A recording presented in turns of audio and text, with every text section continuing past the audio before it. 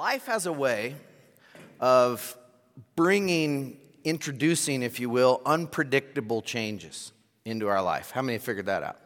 Life brings these changes into us, and these changes cause major stress. Change, especially when you're not ready for it. Change in itself causes stress, but unpredictable or sudden change can really do that in our lives.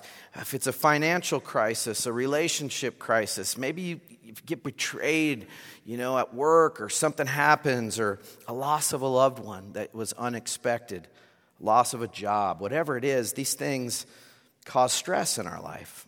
You and I have experienced these things, and we're going to continue to experience them. You can't predict them, but here's the good news. You can prepare for them. You can prepare, and that's the whole point of this series that we're in, Knowing God, is that we would get to know who He is, who He's promised to be, what He's told us about Himself, what He's promised for this life and the life to come, and we get so anchored into that and know Him that when these changes come, they don't freak us out so bad. We don't crumble under change or unpredictable things in our life. As Grant said, we've talked about the fact that God is all-powerful, all-knowing. He's ever-present. And knowing these things about God helps us to prepare for these unpredictable things. Because if you don't do that, here's what I've noticed. If we don't know who God is, if we don't know what Scripture says, we tend to let our feelings and our circumstances interpret Scripture for us, rather than looking at what it says in the Scripture and letting that interpret life for us. We usually get it backwards there because our feelings say one thing, or our experience or our circumstances, and sometimes there's a tug of war going on there. Today we're gonna talk about the fact that God doesn't change. Circumstances change, feelings change, people change. God doesn't change. It's a beautiful thing that He doesn't change. Theologians call this His immutability, if you like big words. But it means God doesn't change. And it's something that we can take to the bank when we'll see in Scripture here. We have titled today's message, Finding Stability in an Unstable World. There's a lot of phonies out there. There's a lot of phonies when it comes to, life and things that we see. There's counterfeits everywhere. There's phony politicians. There's steroids in baseball. So there's asterisks by records and actors and different people. How many are old enough to remember when Milli Vanilli was found out to be a phony?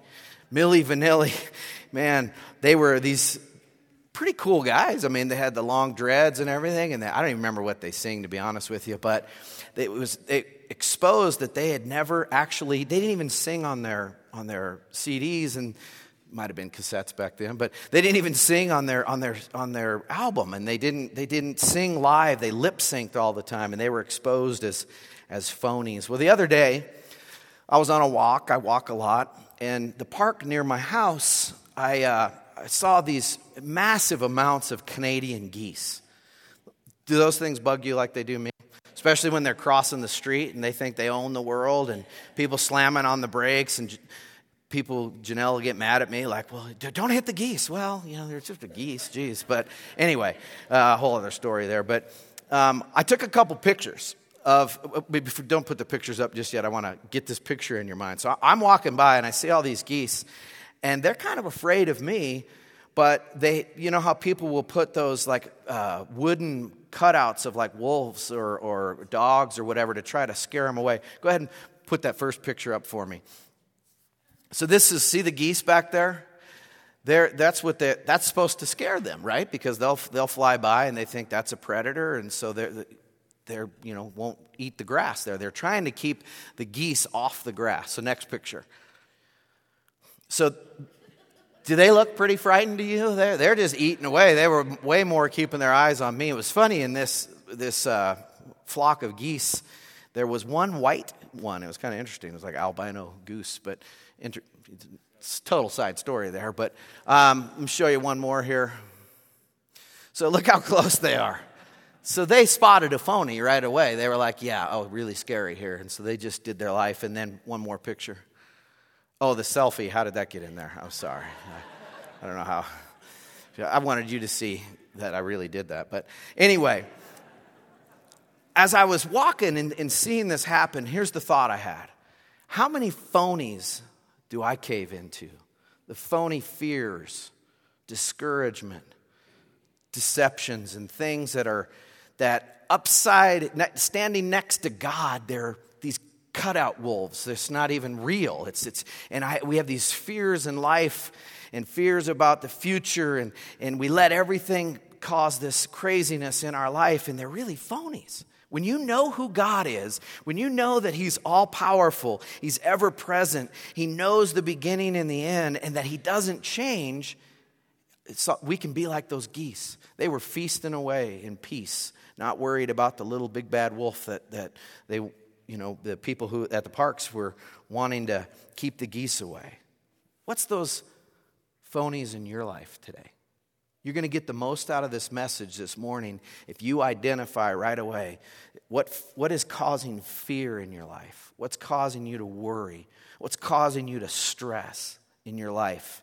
Put it upside the size of God, and you'll see a big difference. See it in the light of who He is. You know, people who study counterfeit money to know when it's a counterfeit or not, they don't study fake money. They study the real deal. They study the government-printed money, and they know it back and forth so that when a counterfeit comes by, boom, they spot it right away. We need to be so close to God, not just know about Him, but know Him, that when these counterfeits try to take away our joy, try to take away our faith, try to take away our peace, we can spot them right away. Here's what it says in Malachi chapter 3, verse 6. If you're Italian, that's pronounced Malachi. Malachi 3:6. I've said that forever, and it never gets old. Malachi. Janelle likes that because she's Italian. She actually told me, don't say that joke anymore. It's worn out. But some of you, it was new, and you actually laughed, so I'll keep doing it. He says, I'm the Lord, and I do not change. I'm the Lord, and I do not change. And the context of this particular verse is that God doesn't change in His mercy. He doesn't change in His character. And He was wanting Israel to know that He doesn't change in His person. God is perfect. Everything around us changes. Everything we were created to change, but He doesn't change. Why doesn't God change? Because He's perfect. You can't perfect perfection. He's all-knowing, all-powerful. He's omni this, omni that. He's everything. He is the beginning and the end, and you can't perfect that. That's why He doesn't change, but everything else does. Psalm 102. In the beginning, you laid the foundations of the earth, and the heavens are the work of your hands. They will perish, but you remain. They will all wear out like a garment, like clothing. You will change them, and they will be discarded. But you remain the same, as we were singing, and your years will never end. About God's promises, the book of James says this. It says, whatever is good and perfect is a gift coming down to us from God our Father, who created all the lights in the heavens. He never changes or casts a shifting shadow. He's constant, He's consistent, He's stable. And then about Jesus, look what the book of Hebrews, the writer says. Jesus Christ is the same yesterday, today, and forever. That's so good. That brings stability in our lives. So how do we find stability in an unstable world? Well, it's by knowing God. It's by knowing who He is, what He's promised, and that He doesn't change. Let's talk about that. I would tell you this. If you're going to find stability in an unstable world, write this down. I need to build my life on God's Word, because God's Word never changes. Build your life on His Word, because His Word never changes. About His Word, God says this: the grass withers and the flowers fall, but the word of our God endures forever. The word of our God endures forever. Last Sunday after service, I was driving home, and I was thinking about Janelle, which consumes a lot of my time, and I'm in love, and I don't care who knows it, and and I was praying for her, because she works hard. She behind the scenes. You guys she works hard. And so I thank God for her. And I thought, you know what? I'm going to go buy her some flowers. Our anniversary's next Friday. Her birthday's in August. Let's don't wait till anniversary. Let's don't do birthday. I'm putting some of you husbands to shame right now. And your wives are going like this. Yeah. I'm really not that good. But I did want to bless her with some flowers. And so I went to King Soopers and I picked out a nice dozen roses. And they were really beautiful. And I was walking to go check out, and I saw some folks that I knew, and they're like, oh, hey, nice flowers. And I was like, I'm a good husband. And I told Janelle about that. She was like, you didn't say for my great wife, but you said you're a good husband. So for my great, awesome wife. And so I bought those, and I brought those home to her, and she was blessed. She likes to get flowers, and she put them in her office. And, here's the fact about flowers. Now a week later, they're starting to fall and change colors and get brittle, and they're not as nice as they were the day that I bought them. You know what? God's word is always fresh. God's word never wilts. It never turns like flowers or grass does. It's always fresh. You can read the Bible over and over and get something new, get something fresh, something life-giving. Do you read God's word consistently? Seriously, this is a challenge for all of us. In our lives, when we have struggles, when we have issues, it's usually because we're not spending time in the Word. When we do that, He gave that to us to give us life. It says in the Psalm 119, long ago, I learned from your statutes that you established them to last forever. God's statutes are His principles, His laws, His commands. He did that for our own good, and I'll talk about that more here in just a second. But His word, His principles, His commands, they don't change. Remember back in the first book of the Bible, Genesis chapter 3, when Adam and Eve to start with, was tempted. She was tempted to eat of the tree that God said, don't eat from this. And she was tempted by Satan when he said, did God really say that you shouldn't do this? So that was the temptation. And I think over the years, that temptation, did God really say? He definitely still tempts that way. But it's angled, it's twisted just a little bit different. Today, I think the temptation is not so much did God say it or not, but people like to say this, well, that's just your interpretation of it. Or people like to say, well, God's words are kind of a little archaic, don't you think? It's culturally irrelevant. It's all these things that we try to put God's word in this thing to see, it doesn't really apply today. It does take some skill and understanding to know when is the Bible speaking culturally, when is the Bible poetry, when is the Bible history, and when is it something that's black and white and that's a principle that stands the test of time. That's called hermeneutics, and it's a skill and a science to be able to interpret Scripture better. But the bottom line is this: God's commands, God's word, what He says, it's not to throw a bummer in our life. Usually when you talk about the 10 Commandments, people don't think of freedom. They think of bondage. They think, well, I fail. And God's word was given to us to show us how He wanted us to live. And it's for our good. He's a good Father. So there's two ways you can build a house. You can build it on a solid foundation or a shaky foundation. Anybody that's ever built a house or had a house built, you know that the number one thing that you got to get right is that house, that foundation has to be poured right to build on. Otherwise, you're going to have a crooked house. You're going to have a shaky foundation. Jesus, in Matthew 5, 6, and 7, it's called the Sermon on the Mount. And He gave this most amazing sermon ever preached. And at the end of the sermon, He gave this parable. He said there's two guys that built a house, and one built it on the sand and one built it on the rock. And He said the winds came and the storms came on both of them. The guy that built his house on the rock had to go through the storms as well. But it says the man who built his house on the sand, his house crumbled. But the man who built his house on the rock, he said, is like the man who hears my words and puts them into practice, is like a wise man who builds his house on the rock. We put that verse up. The wise man who built his house on the rock. Whoever hears His words, all that He had just taught, and puts them into practice. not just hearing it, but puts it into practice is like someone who builds their house on that solid foundation. I used to go to Lake McConaughey every Memorial Day and July 4th. And at Lake McConaughey, every day at about 5 o'clock, the storms come. And it gets crazy.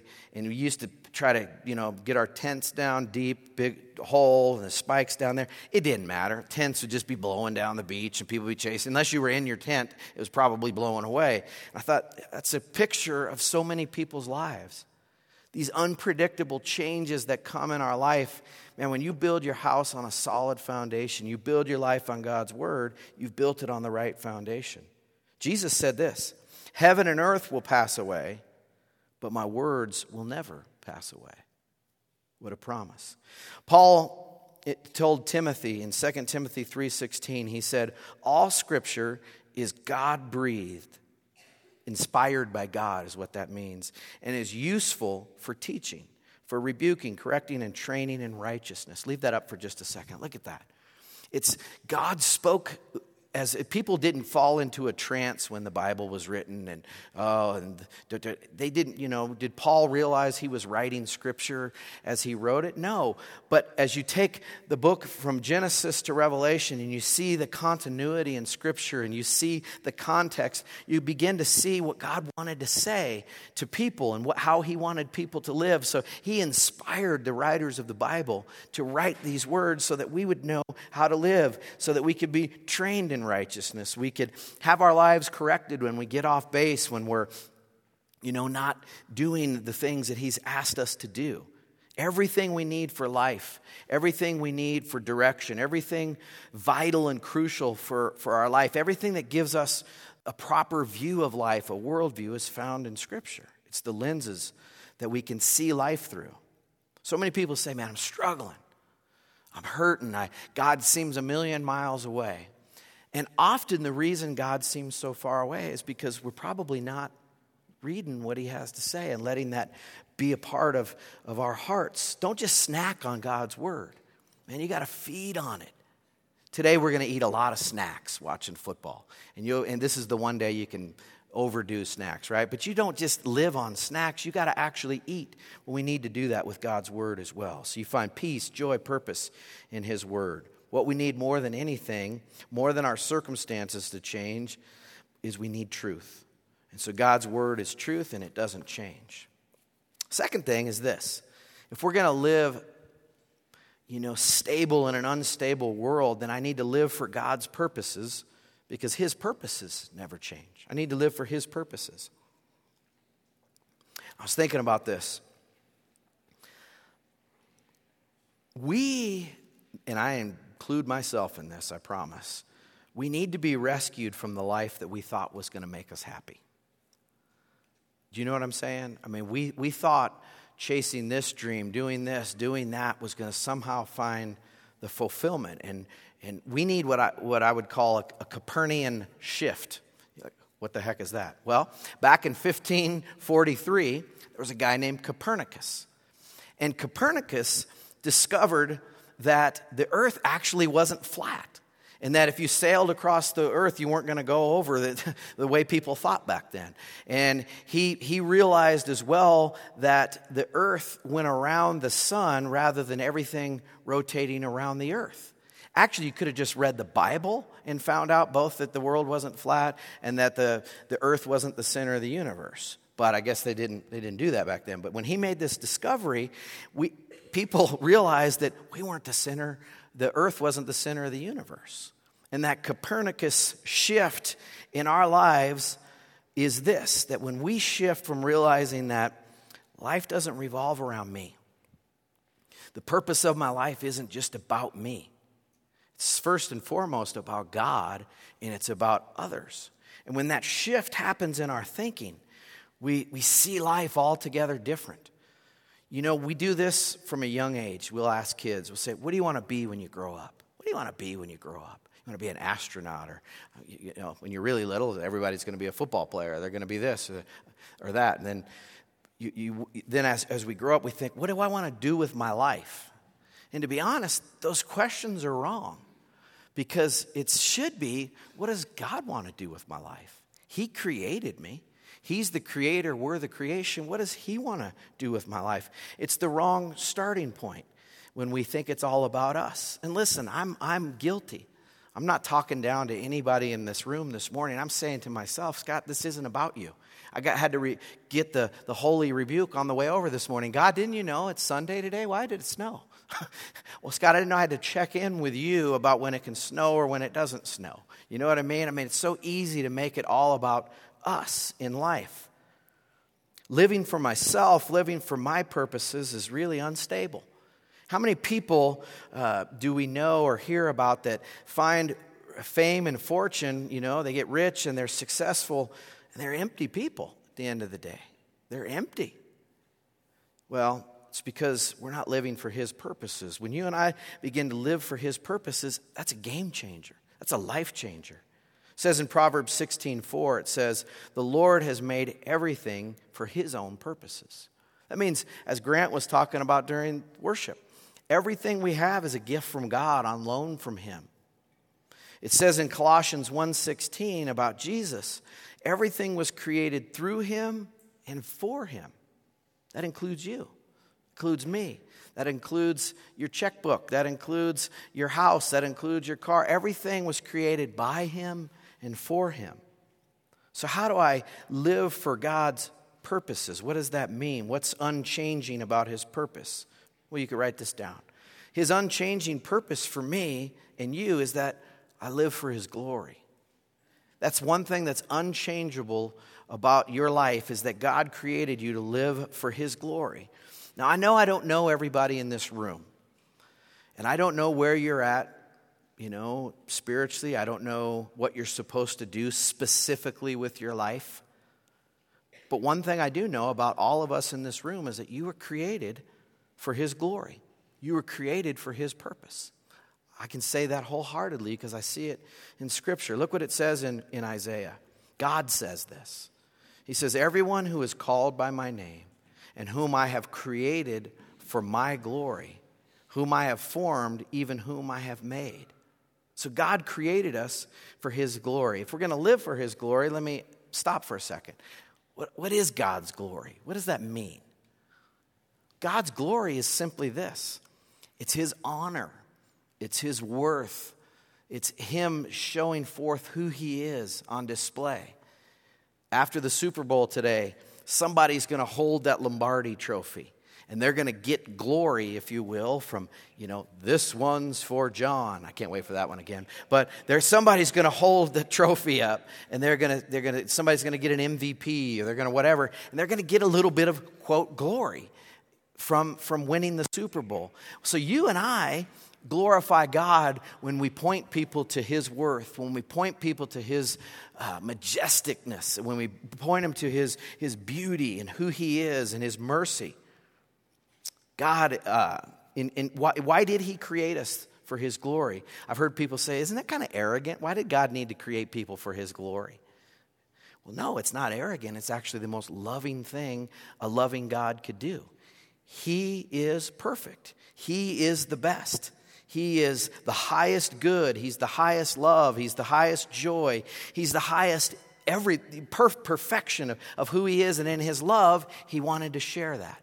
He wanted to share that with you and I. C.S. Lewis said this. He said, in commanding us to glorify him, God is inviting us to enjoy him. So you bring glory to God when you enjoy him. You enjoy who he is. John Piper said, God is most glorified when I am most satisfied in him. He's most glorified when I'm most satisfied in him. To be satisfied in God is to realize, God, you're my purpose. God, you are perfect in your love. God, you are perfect in who you have promised to be. And you find satisfaction in him first and foremost. And then I bring glory to God when I love him, by enjoying him, by obeying him, worshiping him, sharing him, being yourself, being who he created you to be. And then ultimately we bring God glory when we love people. When we love, Jesus said that the greatest commandment was love God, heart, soul, mind, and strength. Love your neighbor as yourself. How do we bring God glory when we obey him? Jesus said, if you love me, you'll do what I ask. That's pretty simple. When we do what God says to do, Not out of a begrudging heart or God, it's the taskmaster God, but it's, God, you actually love me. You actually know what's best for my life. That's why I'm going to obey you, because you know what's best. And then loving people. The last thing is this. If we're going to find stability in an unstable world, then I need to find my identity and self-worth in God's love. As we sang about, his love for me never changes. His love for you never changes. In 1 John 4:8, a description about God is this: God is love. Now, it's not that love is God, but God is love. Sometimes people confuse that and they think love is God. No, God himself is love. His very nature is love. God says in Jeremiah 31:3, he says, I've loved you with an everlasting love. God loves you with an everlasting love. He loves you with an everlasting love. We were created to be loved by God. Do you know today that you're an object of God's love? It's so hard for people to understand that. But God's love is consistent. God's love is continual. How many have figured out that human love is a little fickle? You know, human love is, it's somebody makes the statement, in marriage, I'm just not in love with you anymore, or you're not the person I married. And so that love changes based upon feelings. It changes based upon circumstances. People, they love their kids, but then their kids grow up and go through some difficulty and say, my sweet little child grew up to be this rebellious teenager. So that love is somehow conditional again. God's love is not like that. Not with God. God always acts consistent to who he is. He always acts like himself. When we were singing that song today, I was wondering how many people in this room think, yeah, God loves everybody, not sure he loves me. I mean, I bet several people were thinking, yeah, look at my circumstances. I feel guilty about my life. God knows all the stuff I've done or said, or you're carrying guilt, you're carrying worry. God loves everybody. I'm not so sure about me. Listen, don't buy into that. That's a phony. That's the phony over there trying to deceive you into believing something that's not true. God's love is not based upon our circumstances or our feeling. God's love is found in the cross. God's love is found when we realize that God loved us so much. He's so perfect in his love, but he's also holy and just. And God had to find a way in his wisdom to forgive us of our wrongdoing, our selfishness, turning our backs on him. And he didn't punish us. His son got punished in our place. Now, the message of the cross, Scripture says, 1 Corinthians 1:18 says that the message of the cross is foolishness to those who are perishing. A guy on a cross dying for my sin, what? Was God in a bad mood that day? I mean, people, they struggle with that. But it says to those of us who are being saved, it's the power of God. And you're believing that Jesus died on the cross for you to forgive you of your sins, to atone for your sins, and then to be raised from the dead to show that he had triumphed over that. If you believe that today, that's a gift from God. God opened your eyes. He opened your heart to believe that today. If you don't believe that today, my question for you would be why? Why not believe the greatest news that's ever been told? That God loves you, and he loved you so much that he gave his son for you. So God's love is personal, passionate, and powerful. Let me take a minute and talk about that. His love is personal, it's passionate, and it's powerful.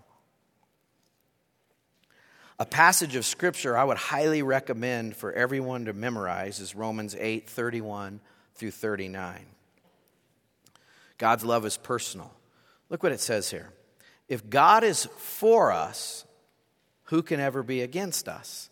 Now, if you're going to personalize Scripture, sometimes it's good to actually read in there and say, if God is for me, who can ever be against me? Now, I don't always recommend reading Scripture just about you because we're a little self-centered to start anyway, because it's actually about, but in understanding the love of God, it is important that you see it's personal for you. It's not just a general thing. the dad that had 15 kids did, and oh yeah, I'm part of his family, so yeah, he included me. No, God intimately loves you, and it's personal. It says, since he did not spare even his own son, but gave him up for us all, won't he also give us everything else? Who dares accuse us whom God has chosen for his own? No one. For God himself has given us right standing with himself. Who then will condemn us? No one. For Christ Jesus died for us. Here's the passionate part of his love. We call Easter week the passion of the Christ. It's that passionate love that God has for us. It says, for Christ Jesus died for us and was raised to life for us. And he is sitting in the place of honor at God's right hand, pleading for us. Check this out.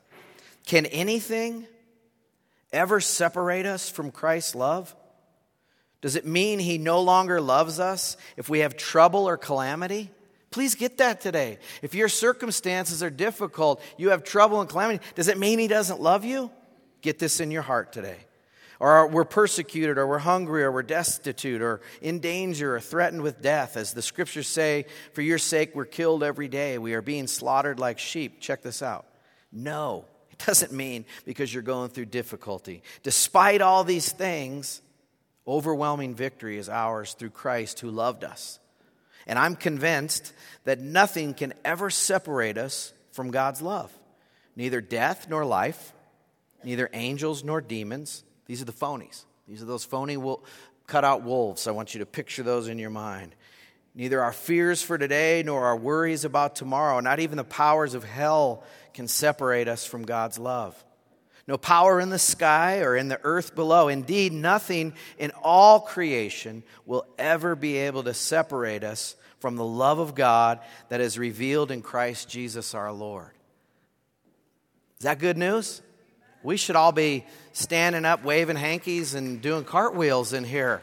And not for me, but for what the Word says. I mean, sometimes we read the Word and we just, wow, that's pretty cool. Anyway, what time's the game on?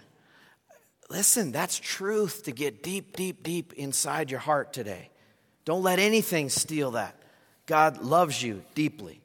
We're going to take communion this morning as we end our service with communion.